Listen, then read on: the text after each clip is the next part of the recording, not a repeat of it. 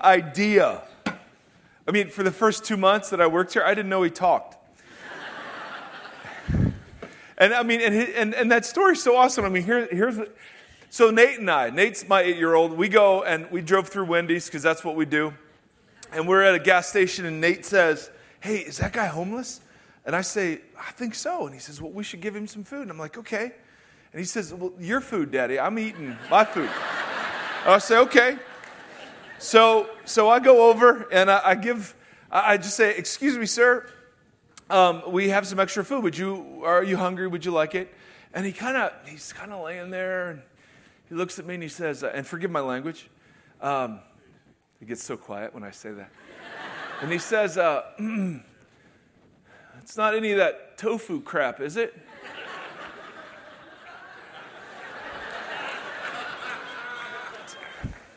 To which I say, "Sir, do I strike you as a man that eats a lot of tofu?"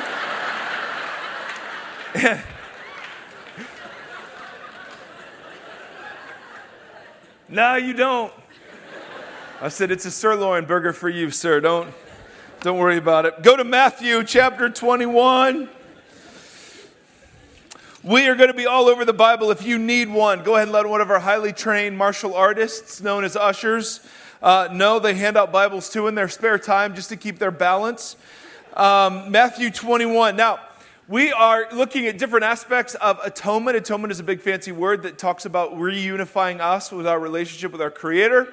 And so we're looking at different features of that in a series called All Things New, that God is actually at work restoring more than just our forgiveness. Hallelujah for that. But the story is bigger. So we're going to do a bunch of Bible stuff. I'm so sorry. I'm just so sorry there's so much Bible. I apologize. I wish we had more time for cute, meaningless stories. But, we'll just have to settle for the words of Jesus. All right, so Matthew chapter 21. The Gospels really slow down when they come to the last week of Jesus. You read about his birth, and then there's silence. We get one episode in 4 different accounts of Jesus at the age of 12 at the temple. And then you just don't hear about anything until he's 30. And then for 3 years you hear about his ministry, but it's just the highlights, although everything he did is a highlight. And then they slow down. And the last week of his life, I mean, they just take it almost day by day, moment by moment through the last week of his life. And so I want you to notice a whole bunch of things that happened to him on his journey to the cross. Matthew 21, verse 23.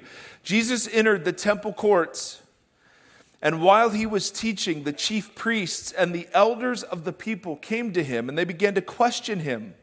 "By what authority are you doing these things?" they asked. "Who gave you this authority?" In fact, a lot of Jesus' interaction during the last week of his life is marked by him responding to the questions and the concerns of the religious elite. Flip over to chapter 26. Chapter 26, verse 14. The Gospels slow down when they come to the last week of Jesus' life. And I want you just to notice the kinds of things that happen to him. Matthew 26, 14. "Then one of the 12, the one called Judas Iscariot, went to the chief priests and asked, 'What are you willing to give me if I deliver Jesus to you?'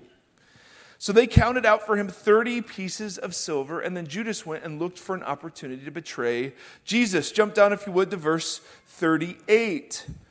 Jesus, after celebrating a Passover meal, goes to a garden and he begins to pray, and he invites some of his followers with him.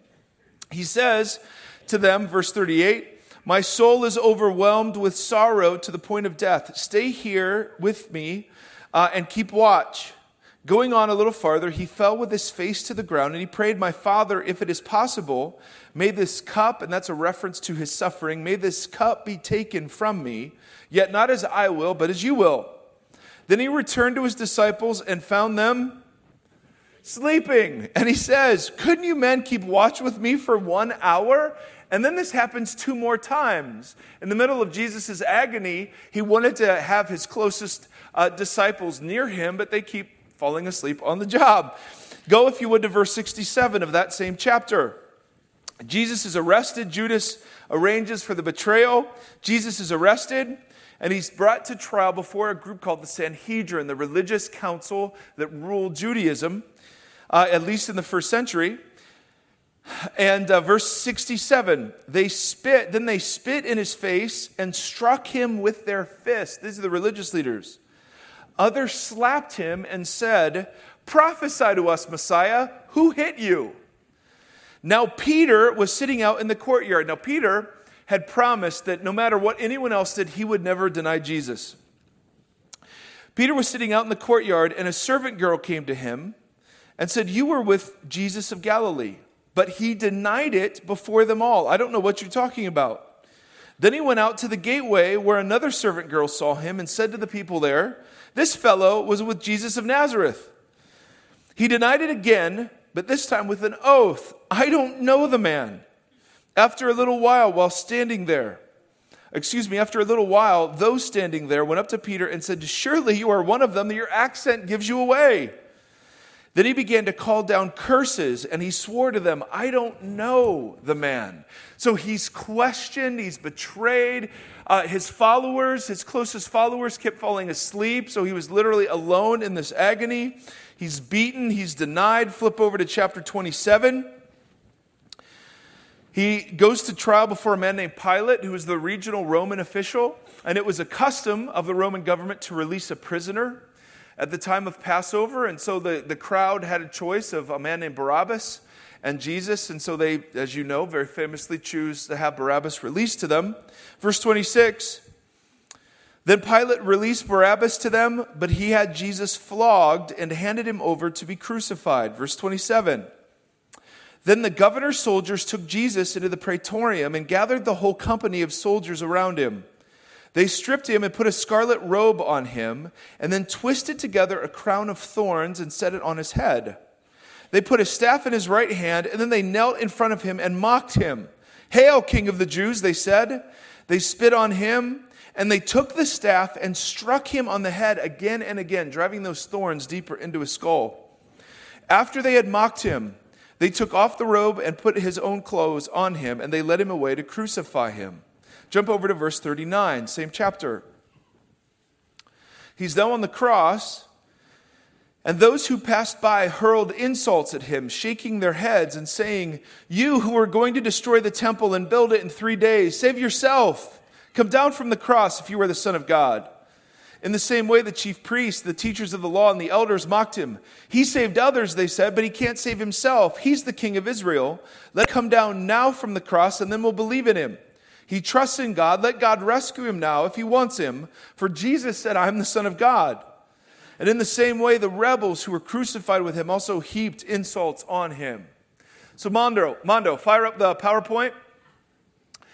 Now you know there is a Mondo. So this is the story we're given. Here's what happens to this Jesus. He is questioned. He's betrayed. He's deserted. He's denied. He's spit upon.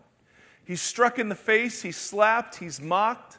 He's stripped naked, he's insulted, he's beaten, he's lied about, he's falsely accused, convicted, condemned, crucified.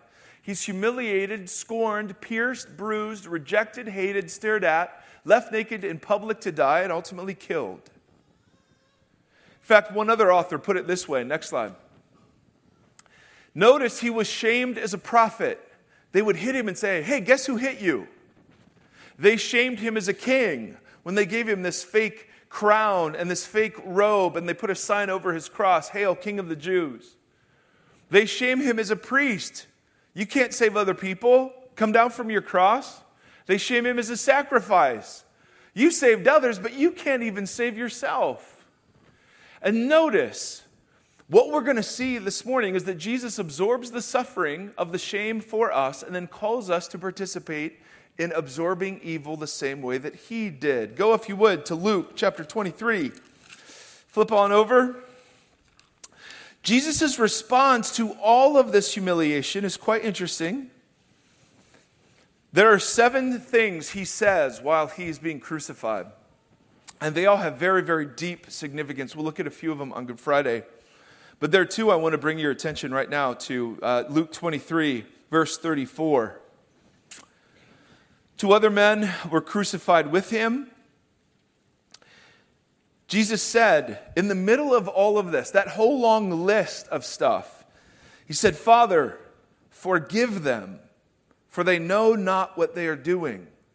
Jump down to verse 42. One of these robbers, these bandits that were sitting next to him being crucified, says to Jesus, Jesus, remember me when you come into your kingdom. And what's Jesus say? Truly, I tell you, today you will be with me in paradise. So the image we get is of the most unjust and cruel suffering ever handed out to anybody. And at the same time that's all happening, Jesus' response is one of grace and mercy and forgiveness and invitation. Instead of cursing and retaliating. And he said, listen, I can call down legions of angels if we want to go to war on this. Nobody takes my life. I give it. And the image you get is of Jesus absorbing this evil, but not retaliating in response. Go to 1 Peter chapter 2. I know, so much Bible. I'm so sorry. 1 Peter chapter 2. Second part of verse 20. Fewer and fewer are attempting to stick with me. It's all right. If we had an hour, we could take our time, but we do not, because you insist on picking up your children. 1 Peter 2, verse 20. Peter says, if you suffer for doing good and you endure it, this is commendable before God. So, you're doing good, you don't deserve suffering, but you get suffering in response to doing good. What is our natural response? Retaliate. But instead, the invitation here is if you are suffering for doing good and you endure it, in other words, you don't retaliate, this is commendable before God. And notice this phrase, to this you were called, because Christ suffered for you, leaving you an example that you should follow in his steps. So all of that happens to Jesus. He doesn't retaliate. And Peter says, oh, by the way, that's a pattern for how you're to be. Jump down to verse 23.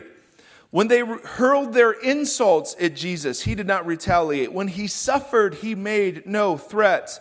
Instead, he entrusted himself to the one who judges justly. Now, I've always found it odd that of all the ways to describe what happened that first Friday, we have come to describe that Friday as Good Friday.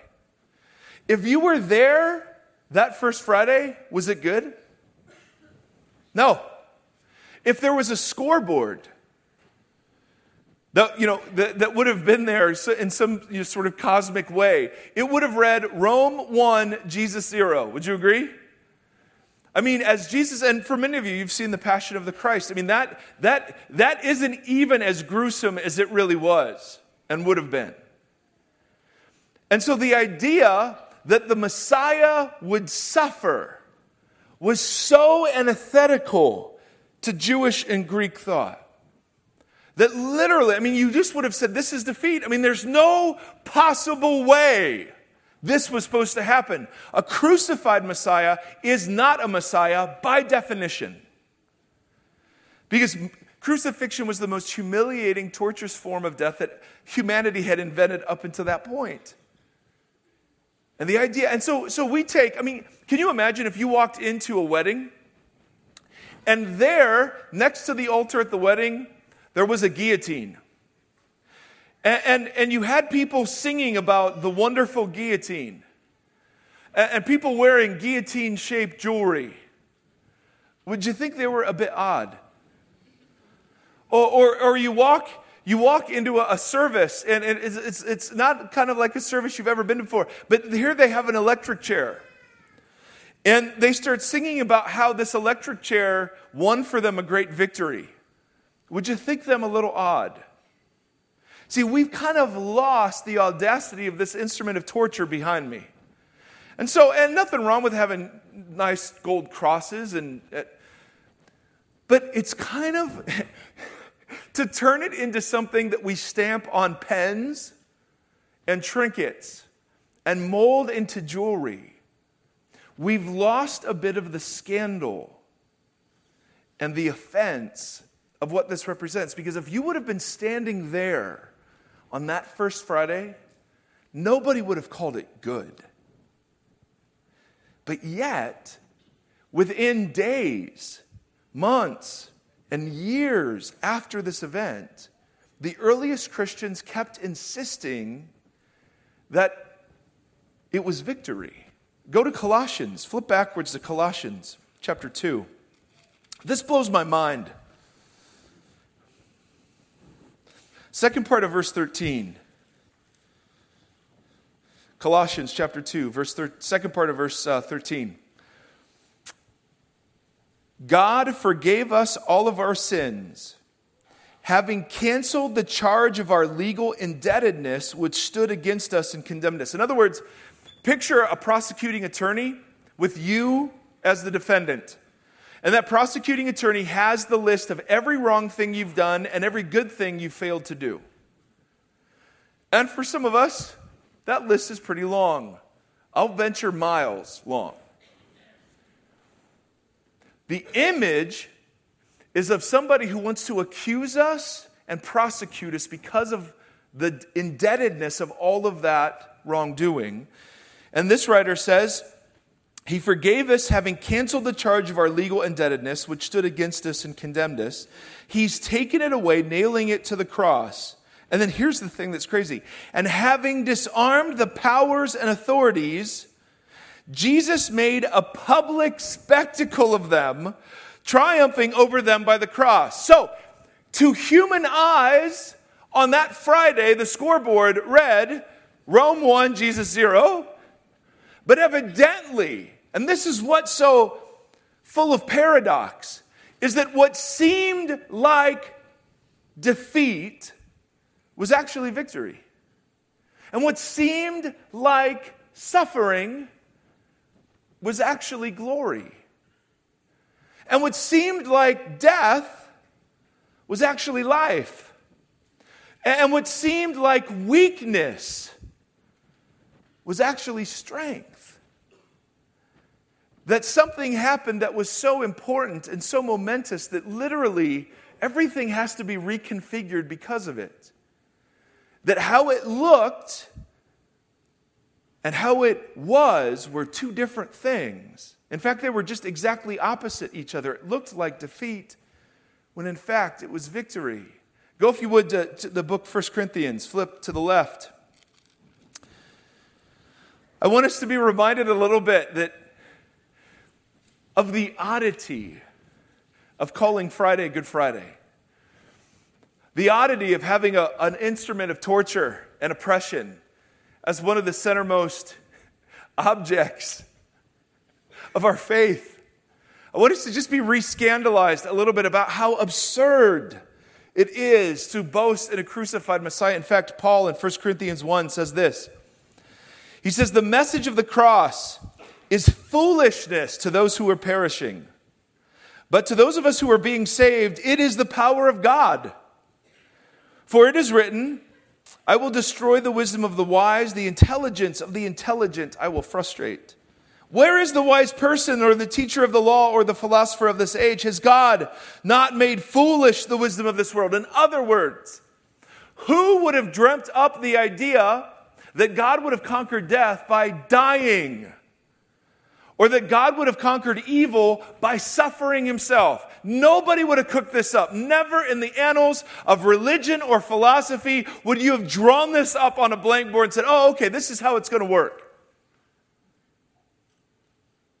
And so the writer continues, for since in the wisdom of God, the world through its wisdom did not know him, God was pleased through the foolishness of what was preached to save those who believe. Jews demand signs. Remember all the times Jesus was asked, show us a miracle, show us your Messiah. And the Greeks looked for wisdom, right? They were known for their philosophy and their sophistry and their rhetoric.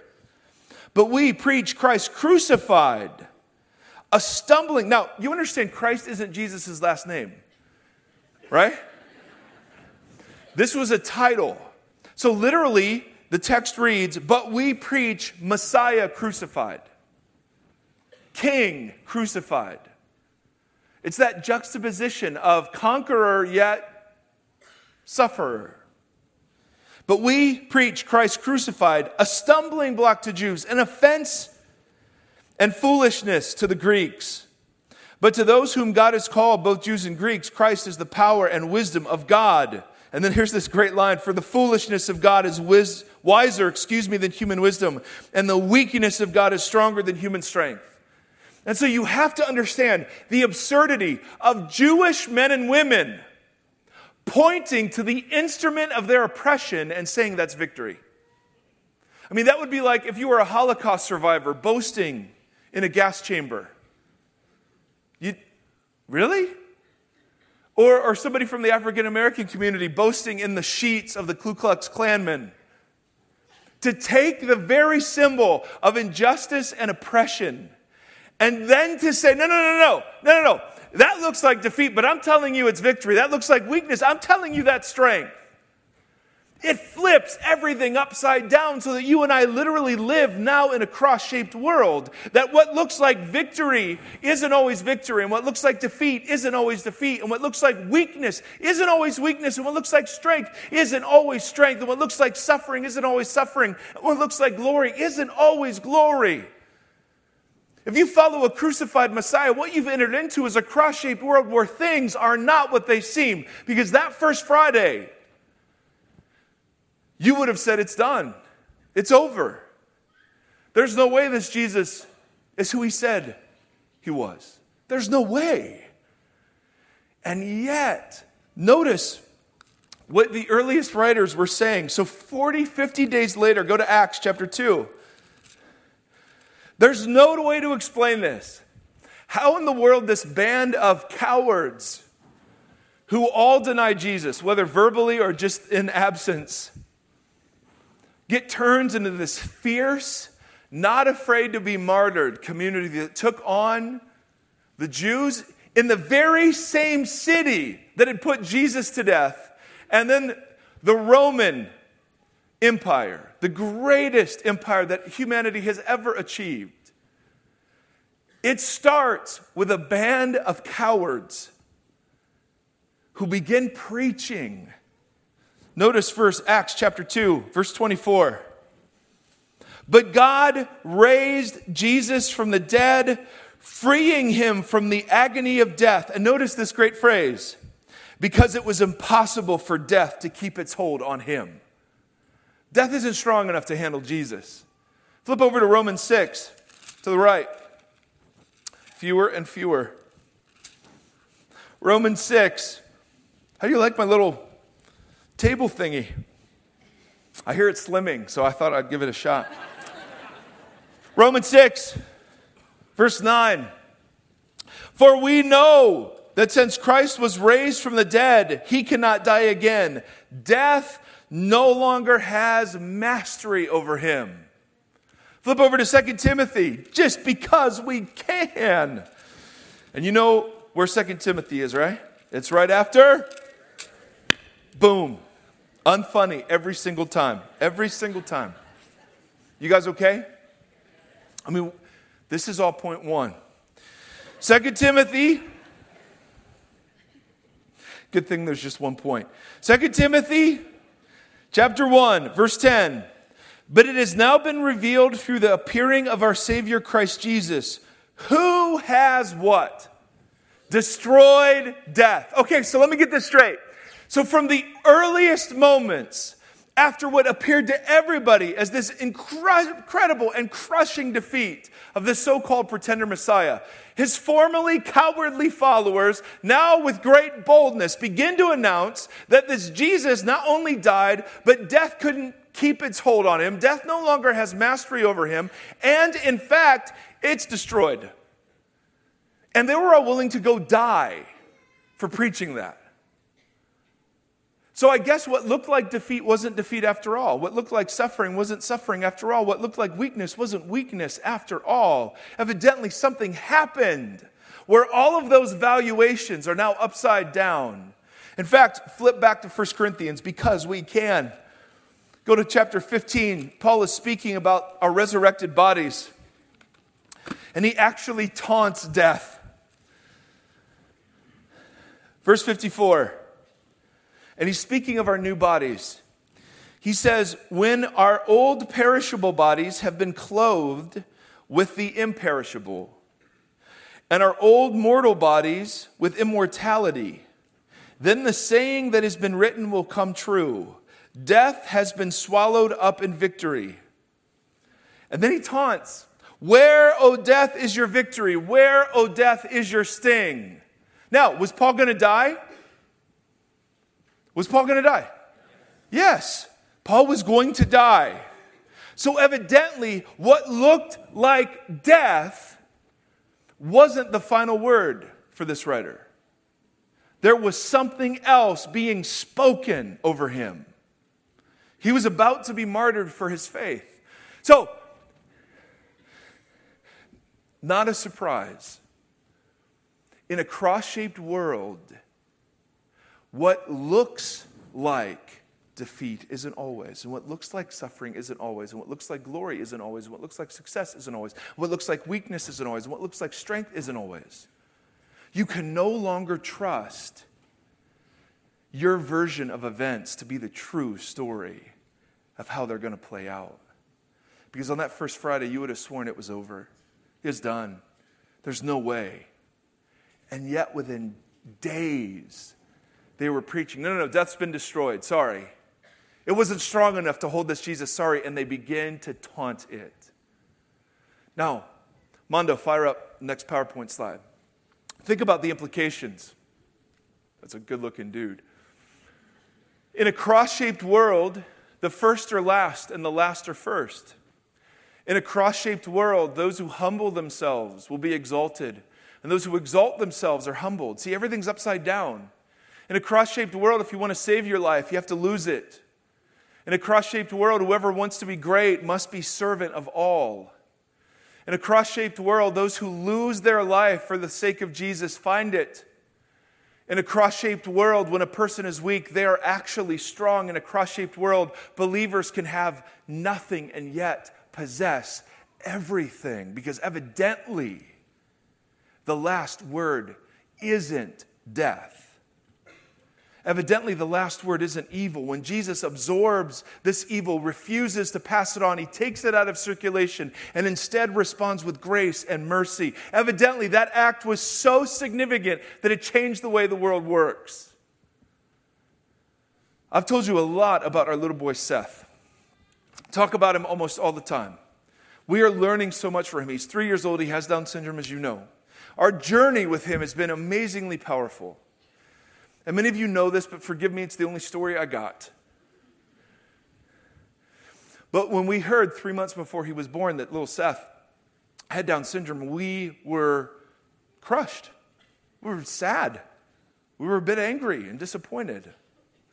And when we told our church that we were in this spot, there were many people who came up and said, we're so sorry. And we needed to hear that because we were sorry too. We're so sorry.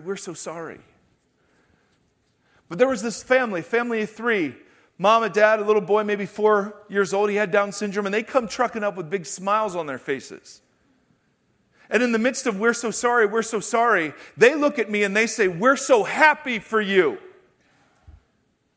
Because in a cross-shaped world, what feels like cursing isn't always cursing. It could be, in fact, blessing. In a cross-shaped world, what felt bad turned out to be good. What feels like defeat could actually be victory. 3 years with our little dude later, the people who said, we're so sorry, including us, were wrong. And the people that said, we're so happy for you, they were right. In a cross-shaped world, why is it that people can say being laid off is the best thing that ever happened to me? I've had people look me with a straight face and say getting cancer was the best thing that ever happened to me. See, that doesn't make sense unless you follow a crucified Messiah. Because if you follow a crucified Messiah, there isn't one single speck of human life that isn't beyond the reach of redemption. For somebody who's experienced it all, the worst the world has to offer, and then 3 days later is cooking breakfast for people. I mean, that's the story. He's cooking breakfast. Evidently, rising from the dead gives you quite an appetite. And so you see why everyone was walking around going, no, you don't understand. Death doesn't have the last word anymore. Cancer doesn't have the last word anymore. Divorce, not the last word. Depression, not the last word. Bankruptcy, not the last word. Foreclosure, not the last word. Evidently, the world has changed. Amen. And you and I are now invited into the same pattern of this Jesus, of redefining what is blessing and cursing, what is success and weakness and strength, and redefining all of those categories. My dad died in 2007 from an agonizing battle with cancer. And it was so terribly, terribly heartbreaking. His biggest fear in life was dying a pretty horrific death. And in fact, it paralyzed him. He would fret and agonize about dying all the time. And when this hit, we didn't know it was going to result in his death. We were told we could handle this. And as it exploded throughout his body, he got weaker and weaker. That paralysis and fear that had been with him all of his life just surfaced so powerfully. Am I really saved? Just all of this. And one morning, shortly before the end, my brother and I came into his room, and he wasn't lucid a ton, but in this moment he was. He was sobbing. And he just said, I'm so sorry, I've let you down. What, Dad, what? He said, I had a dream last night, the most vivid dream I've ever had. And in that dream, I was with Jesus. And it was so real that I didn't want to come back and say goodbye to you. I just wanted to stay with him. And he just starts sobbing, I've let you down. And I go, oh, so let me get this straight. You wanted to die. He hadn't seen it yet. So Jesus, the gift of Jesus to you was that you wanted to die. And then the sobbing just started all the more. And he was free. And here's how he dies. This was so awesome. Okay, we're here. Deep breath in. And then nothing. Nothing. As if you fell off to sleep. The most peaceful, serene. Now you can chalk that up to just either the drugs or wishful thinking. I happen to believe, though, what looks like death isn't always death. I happen to believe that what looks like suffering isn't always suffering. That there's some other bigger story being told. And if God's people would ruthlessly trust that there is another one being written, then perhaps we would begin to be willing to take the evil done to us out of circulation and not pass it on. Because isn't it true when you forgive somebody, doesn't it feel like defeat? Or is it just me? When somebody's done something to me, what do I want to do? Retaliate. I want to get them back. Right? Eye for an eye. And so to yield my right to revenge feels like a defeat, but in a cross-shaped world, what feels like defeat is often victory. What feels like weakness is actually strength. Because does it take any strength to get revenge? Does it take any strength to flip somebody off when they cut you off? Does it take any strength whatsoever? Does it take any strength? That's easy. I'll tell you what takes strength. Somebody wounds you and you refuse to wound them back.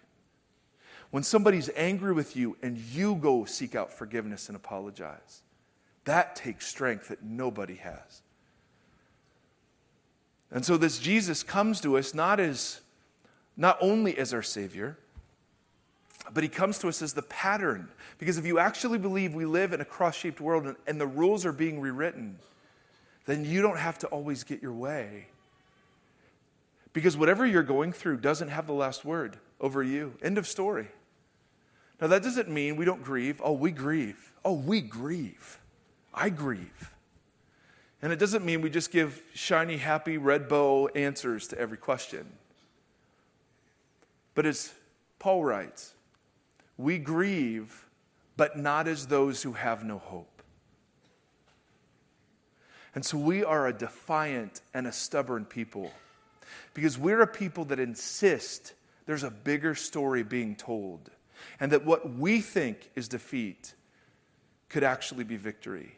And what we think is cursing could actually be blessing. And what we think is suffering could actually be an expression of glory. And what we think is weakness could actually be an expression of strength. And so John Ramsey, who was leading worship, he just had this idea, well, let's just celebrate communion every single Sunday as we march towards Easter. And so we want to invite you to the table this morning. And we want to invite you to the table in a specific way. I would imagine there are many of us who sit with some sort of something in your life that feels like cursing or defeat.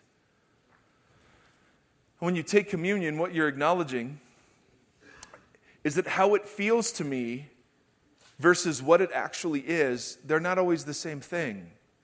And that this thing doesn't have the last word over my life. This doesn't ground my fundamental identity any longer. See, we are a stubborn people who keep insisting, in spite of circumstances to the contrary, that what looked like crucifixion was actually exaltation. See, if you buy that, then this is where it leads. That you just can't keep score the way you used to. And so for us this morning, I want us to take the bread and the cup and appreciate the paradox of the bloody, bruised, and beaten body of Jesus. And that's what we're celebrating. We're not celebrating a nice religion. We're not celebrating a nice feel-good morality. We're not celebrating a nice, tight set of doctrine. We're celebrating the God who made us, becoming the God who saves us by taking upon himself the worst this life has to offer, and then inviting us to come and follow. So when you take the bread and take the cup, you're saying, I'll follow. I'll follow a crucified Messiah and all that that means. So would you stand up? We have tables in the front and the back. We invite you to come and to take the elements with the people you came with. In other words, if you're here with a family, take it with a family. You're here with friends, take this with friends. Because the one certain thing I know is that we forget that life really is this way. John said it. I mean, we come in and we've been operating according to the principles and values of the world. And we come into this place and it's easy in this moment to say, yeah, I got it. But God knows we're forgetful people, and so he gives us signs and symbols and others to remind us. And if you see somebody who's not with anybody else, invite them into your community because they are your brother or sister in Christ. So Lord Jesus, we boast this morning in the fact that you gave yourself willingly for the joy set before you to go through the cup of suffering for our sakes. And that we so blithely celebrate Good Friday and wear the instrument of your torture as jewelry. God, we just want to receive you again as a reminder of what it was that actually happened there. And that had we been there, we would have been horrified.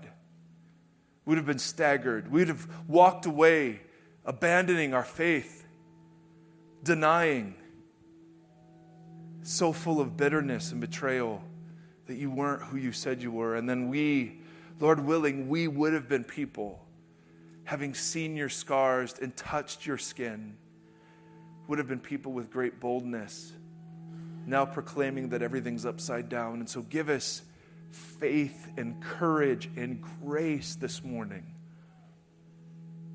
to receive you and to believe that nothing in our life has the last word besides the phrase, "It is finished." That's the last word spoken over us. And so we come to the table to remind ourselves it's finished. In the name of the Father, in the name of the Son, and in the name of the Holy Spirit, all God's children say, amen. Let us worship together at the table.